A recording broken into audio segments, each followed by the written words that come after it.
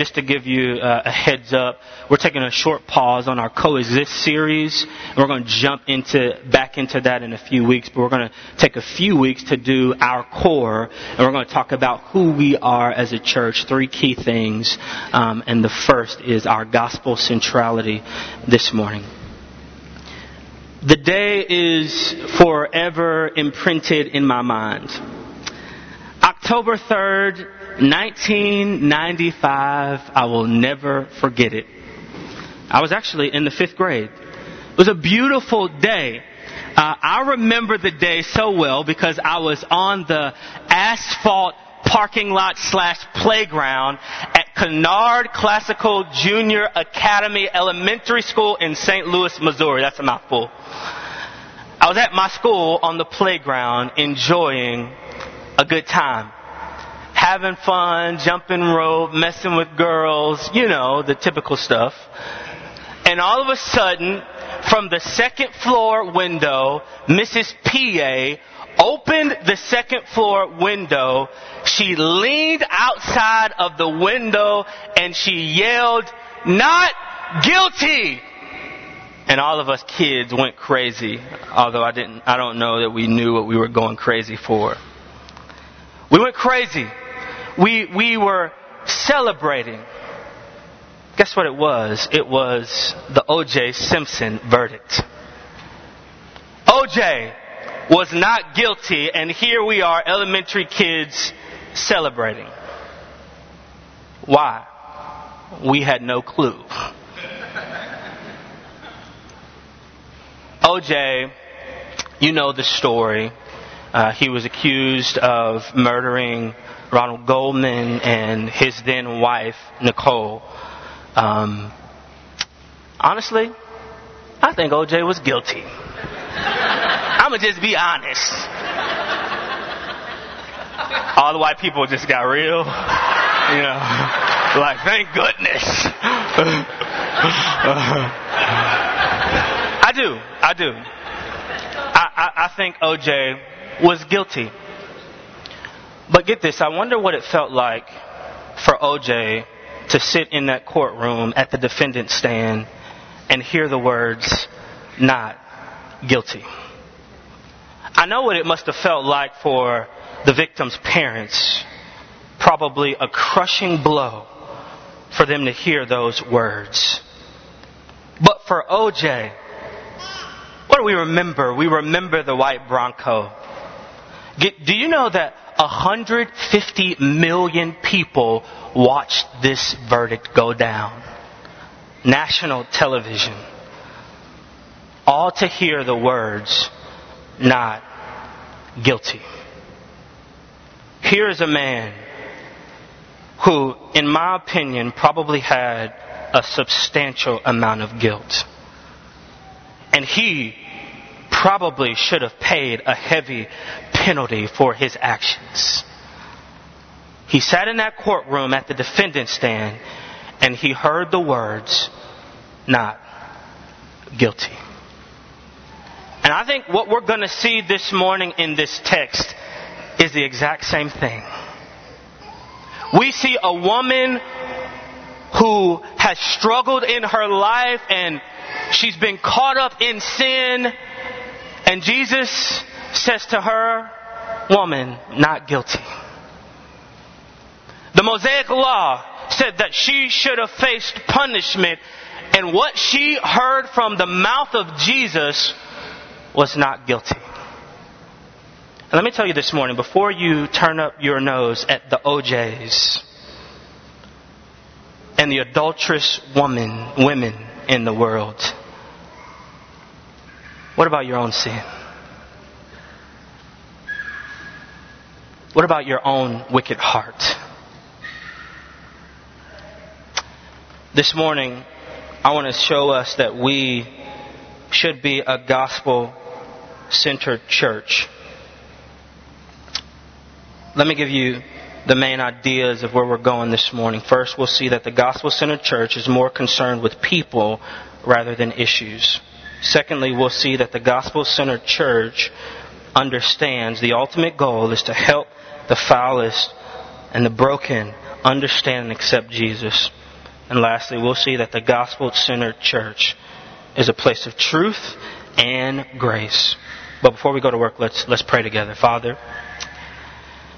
would you really just open our eyes? Would you open our ears to what you want to do, what you would like to say this morning? Would you draw us closer to you through this time? Father, I pray that you would move me out of the way. Lord, you have not promised to bless my words, but you've promised to bless yours, and that your word would not return void. So God, would you bless your word this morning? We need you to do so. I pray, Lord, that you would allow me to decrease, that you may increase this morning. Have your way in this place. In Jesus' name, amen. So I love the Gospel of John. When I was in seminary, we began translating in Greek class with the Gospel of John. Because the Gospel of John reads very simply. So if you're asking yourself, man, where can I start in regular Bible reading? I would recommend that you start with the Gospel of John. Primarily, we see three main things in John's Gospel. We see what Jesus did, what Jesus said, and how people respond to Jesus. We see what Jesus did, what Jesus said, and how people respond to Jesus.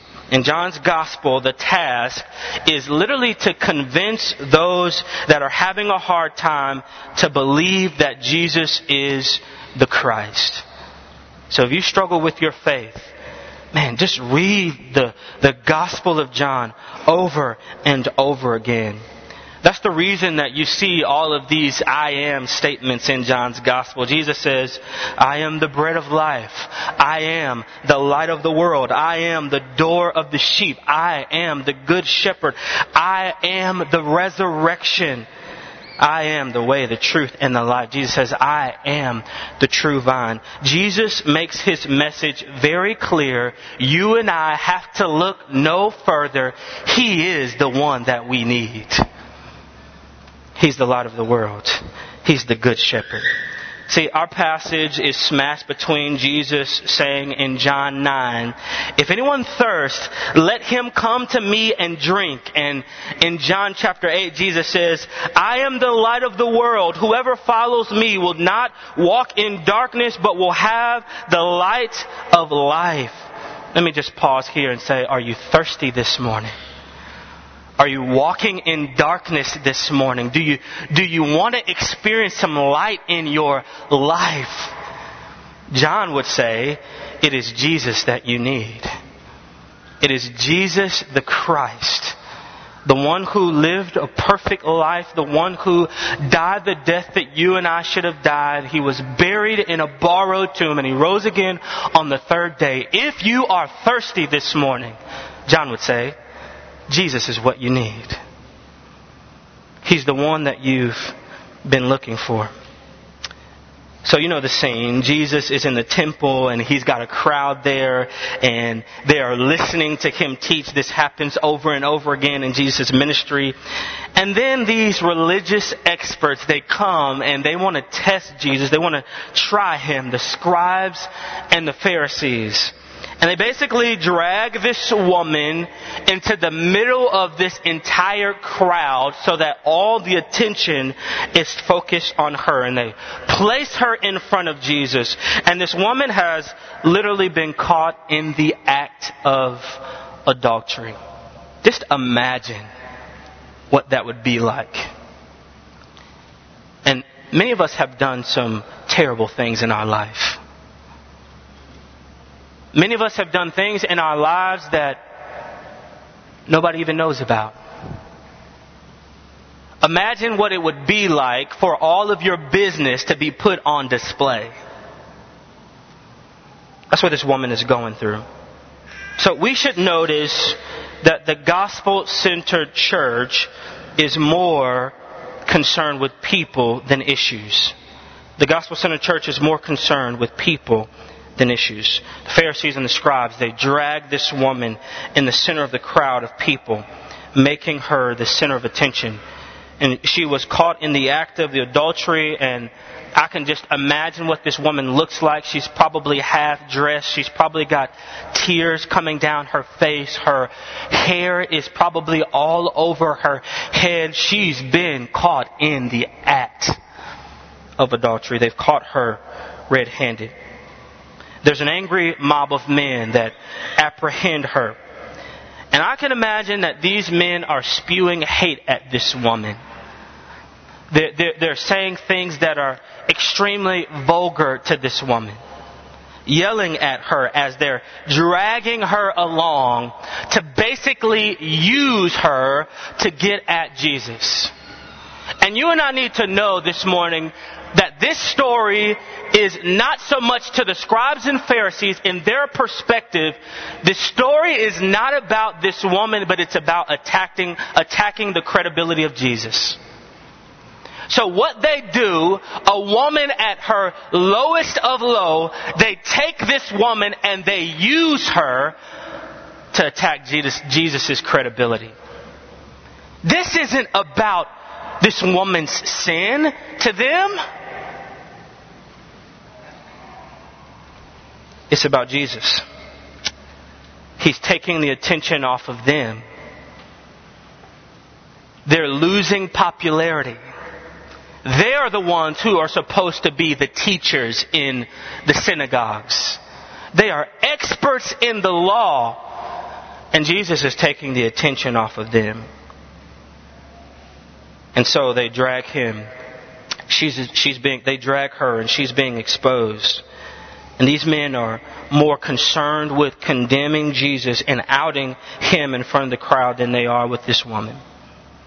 You need to know that the scribes and the Pharisees, they're experts in the law. They memorized the first 5 books of the Bible. Let's just say they know their Bibles like the back of their hands. They know them very well. And they are the religious leaders of the day. Listen to what they say in verse 4. Teacher, hear the sarcasm. Teacher, this woman has been caught in the act of adultery. Now in the law of Moses, it commanded us to stone such women. So what do you say?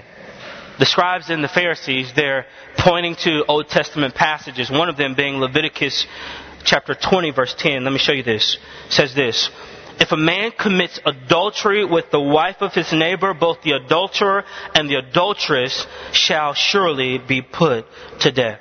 And in Deuteronomy 22:22 says this. If a man is found lying with the wife of another man, both of them shall die. The man who lay with the woman and the woman. So you shall purge the evil from Israel. Interesting enough, they just have the woman.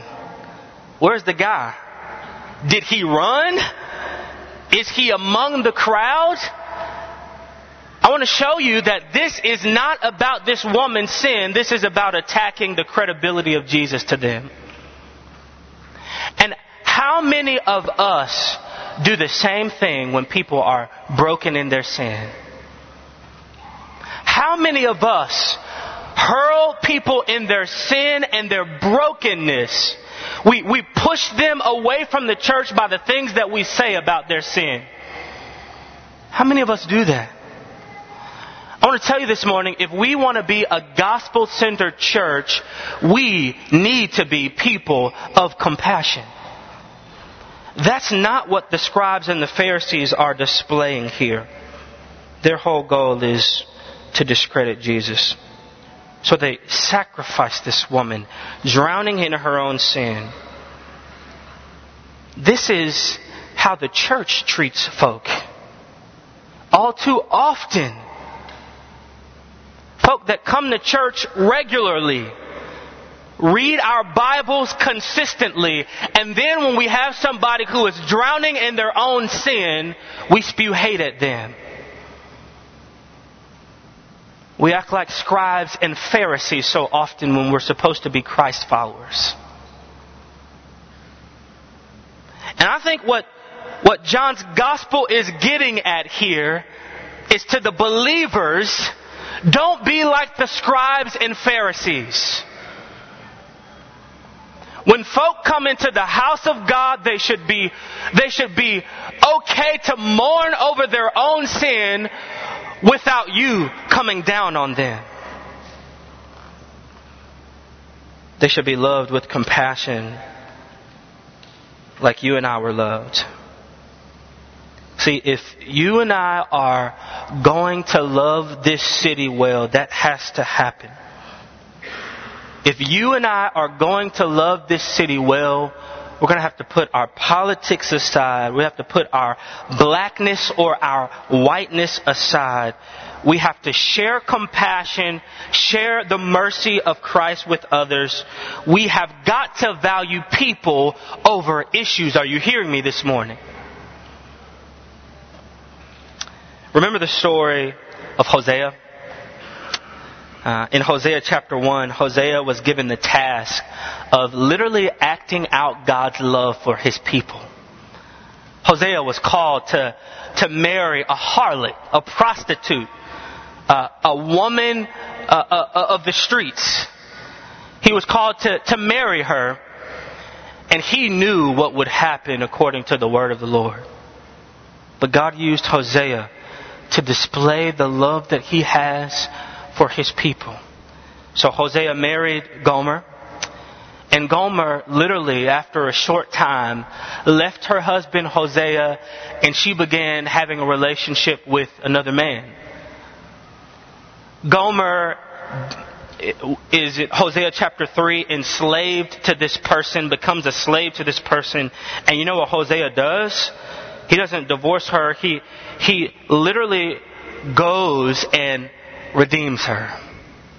He buys her back. God put that story in the Old Testament to display His great love for us who have prostituted ourselves in rebellion against God. God says, I love you enough to send my son Jesus. I cared about you more than I did the law. I loved you. So I sent my son Jesus, even in light of the law, to love you enough to draw you to myself. I've got to ask you, do you have some Gomers in your life? Do you have some folk in your life who could care nothing about the Word of God? Do you have some folk in your life who are just in the world? Are you walking with some people who don't struggle with sin, they lavish themselves in it? Do you have some Gomers in your world? If we are going to be the church, if we are going to be a gospel-centered church in Memphis, Tennessee, if we're going to be the church in West Memphis and Marion, if we are going to be the church, we got to have some Gomers in our lives. We got to know some Gomers to love them well and to show them Jesus Christ. What Jesus shows us all throughout His ministry is that the drug addict, the prideful person, the racist, the money-hungry person, and the person dealing with sexual sin, people entrenched in sin, they ought to know that there is rest for the weary in the house of God. And they ought not be pushed away. Not only should we be more concerned with people than issues, but secondly, the gospel-centered church understands that the ultimate goal is to help the broken understand and accept Jesus. The ultimate goal is to help the broken understand and accept Jesus. So the scribes and the Pharisees say to Him, "What do you say, Jesus?" Then in verse 6, Jesus bent down and He wrote with His finger on the ground. And as they continued to ask Him, He stood up and said to them, "Let him who is without sin among you be the first to throw a stone at her." Then in verse 8, Jesus says, "And once more He bent down and wrote on the ground. But when they heard it, they went away one by one, beginning with the older ones. And Jesus was left alone with the woman standing before Him. Jesus stood up and said to her, "Woman, where are they? Has no one condemned you?" She says, "No one, Lord." And we can speculate what Jesus wrote in the dirt. But we honestly have no clue what Jesus wrote. But whatever he wrote, it actually didn't work on them. Because Jesus, for the first time, he bent down and he's writing something in the dirt. And they're still yelling at him, saying to him, persevering, Jesus, what do you say? Jesus stands up and he says, if anyone is without sin, you throw the first stone. Then Jesus bends down again. Verses like Deuteronomy 17:7 tells us that the actual witnesses are the ones that have to throw first. But Jesus says, what Jesus is basically saying is, you who are not guilty of this particular sin, go ahead and throw stones at her. If you're not guilty of adultery yourself, Jesus is not saying you ought to be a perfect person to condemn sin. That's not what Jesus is saying. Jesus is not saying be sinless before you can condemn sin. That's not what Jesus is saying. Jesus is saying the person who caught her, according to Deuteronomy 17, should be the person who throws the first stone. And you can only do that if you are not guilty of adultery yourself. You know what happens? They drop those stones and they tuck their tails and they run away. The oldest run first because they for sure got some sin in their life. They've lived a little bit. They tuck their tails and they run. Then as the story is told, Jesus is left alone with this woman standing before him. This is beautiful to me. A woman who has experienced some trauma. She was just caught in the act of her adultery. They drag her to face Jesus. She is facing murder. And all of a sudden, just because of a few words that Jesus gives them. And you know, Jesus hasn't said anything to her yet. They drop their stones and they walk away, and it's just the two of them. Imagine what this woman would have felt like. She is on the precipice of death. They drop the stones and run. I just would like to be a fly on the wall when Jesus is alone with this woman. You think she was thankful? You think she was honored by him? You think she was grateful that she didn't die the death of stoning right there in front of everybody? Yeah, she was. Jesus asked this woman, is there anyone left to condemn you? She says a simple yet amazing response. No one, Lord. No one, Lord. The word Lord means master or ruler. Then Jesus says in verse 11, neither do I condemn you. And that is the point here. The goal is to help the broken understand and to accept Jesus, not to condemn.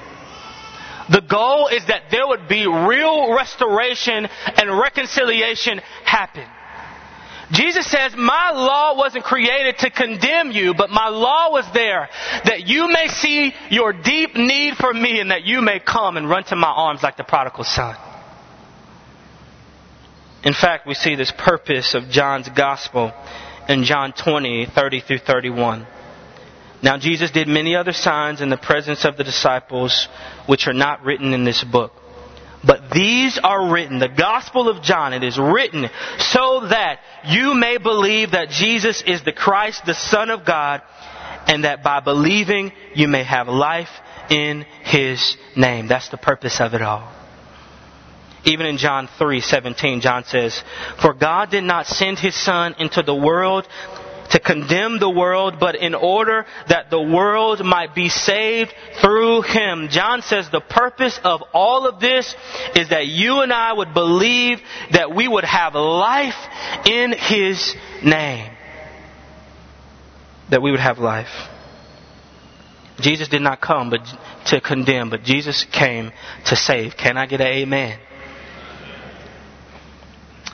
If we are to be a gospel-centered church in Memphis, what ought to motivate us is seeing people come to believe the reality that Jesus stood in their place for their sin, that Jesus died the death that they should have died, that Jesus was put in the grave and he rose again. To see people believe that ought to motivate us. If we are going to be a gospel-centered church in Memphis, Tennessee, that's what we got to promote. That's what we've got to be about. It should motivate us to see many come to realization that he died out of love, that he was buried out of love, that he rose again, conquering sin and death out of love for many, and that he is coming back one day out of love for us. 2010. LeBron James makes his famous decision to take his talents to South Beach, right? But before he made that decision, he was the man in Cleveland. LeBron James had this huge poster or billboard with his body on it in downtown Cleveland. If you've ever been to downtown Cleveland before LeBron James took his talents to South Beach, you would see this huge billboard. And it was of LeBron's staple his movement, his staple motion. He always puts powder on his hands in the game and he slaps it together and he throws up that powder. So you have a billboard of LeBron James with his hands open. There's powder up in the sky. And it reads these words: "We are all witnesses." Nike says, we are all witnesses to LeBron James. And yes, he has great ability. He has some fantastic athletic ability. But that will one day go away. And what I want to tell you is that you and I in Memphis, Tennessee, in order for us to be a gospel-centered church, we've all got to be witnesses. We've all got to be his witnesses. We've got to declare the good news that Jesus really did die in our place for our sin. We've got to be his witnesses. In our neighborhoods, in our homes, on our jobs, in the classroom, in our coffee shops, and our cleaners, we've got to be his witnesses. We are all witnesses. Why? Because the point is that we would come to saving faith and knowledge of Jesus Christ. Lastly, the gospel-centered church is a place of truth and grace. Jesus says to this woman, "Woman, no, I don't condemn you either. Go, and from now on, get this, sin no more." From now on, sin no more. Jesus gave this woman truth, and he gave her grace. Jesus told the woman her wrong was sin, which means she was rebelling against a holy God. And I want you to hear me this morning. If we are to be a gospel-centered church in Memphis, Tennessee, we cannot divorce truth from grace. We have to be a place of truth. So what does that mean? We got to talk about sin. And we have to understand that sin is sin. Jesus doesn't just shoo this woman off, and he doesn't just say, "You're free to go, don't ever do it again," slap on the wrist. Jesus says, this is rebellion against a holy and a righteous God. This is sin. And you're wrong for it. You've turned your back on God. God sees sinner as his enemy apart from Jesus Christ. Jesus says this is sin. He calls sin, sin. I love what Matt Chandler says in his book, Explicit Gospel. He says, listen to this. God sent the cross of Christ to men for belittling his name.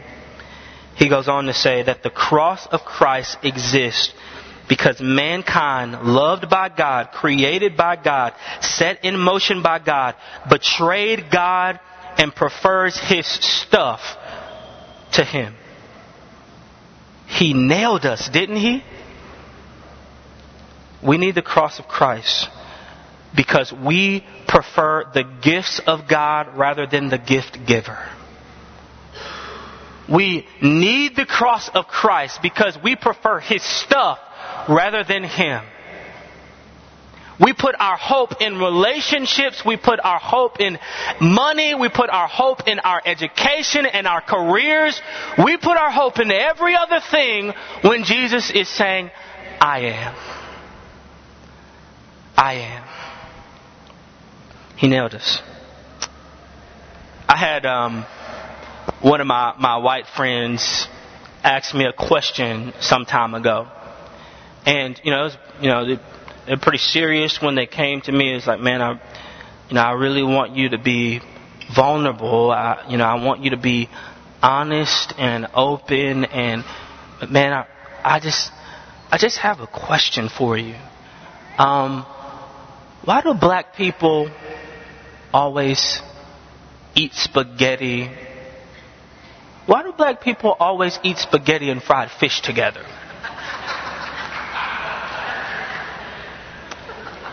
And,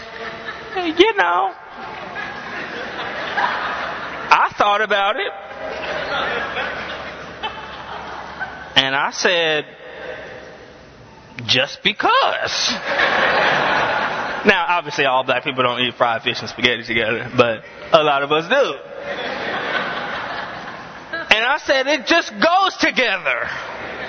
It's like greens and cornbread. It's like, potatoes and green beans. It's like dressing and turkey. They just go together. I need to get some healthy stuff in there. It's like salad and what do y'all like? No, I'm just joking. I'm joking. I said they just go together. And what John's gospel is saying to us is you cannot remove truth from grace. They just go together. They work hand in hand. You got to talk about sin. You got to talk about the truth of the gospel, and you got to marinate it with grace. They just go together. It's just how it is. And if we are going to be a gospel-centered church, there has got to be a healthy marriage between truth and grace. We can't divorce one from another. In the same way that O.J. was found guilty, you and I, by the work of Christ, we did some heinous things. And not only have we done some heinous things, but we were born into sin. Which means all of us, every part of us is tainted with sin. David said in Psalm 51, I was brought forth in iniquity. All of us have sinned. Nobody gets out of it. Romans 3 says none are righteous, not even one. Nobody seeks after God. All have sinned and fallen short of the glory of God. And what that means for me this morning is I am on the same playing field with everybody else. I need Jesus. And I want to tell you, if we're going to be a gospel-centered church in Memphis, Tennessee, we have got to understand those realities, and we've got to give it away, give it away, give it away. Let's pray. Father, Thank you that you didn't just leave us in our sin, but you sent a remedy, a solution. You sent a cure in Jesus Christ. Thank you, Father. Thank you, Lord, that you thought enough of us to send a cure for our sin. And Lord, I know that there are some here that struggle with understanding and even believing that you are who you say you are and that you've done what you said you've done. God, I can't convince them. Richard can't convince them. Holy Spirit, would you convince of your work? Would you convince of your authority? Would you convince of your deity? Would you convince this morning, God? We can't do it on our own. Lord, I pray for our church. We want to be centered on the gospel, God. And I pray for every person here this morning. Would you send us out to be mouthpieces for you this morning? Help us, God, to believe the gospel so much that we give it away to others in this city. Lord, help us not just to walk it out, but help us to speak it out of our mouths. Lord, I pray that as you nudge us by your Spirit, that we would be obedient to you and that we would give the gospel away, that we would give the gospel away, that we would give it away. In the mighty name of Jesus. Amen.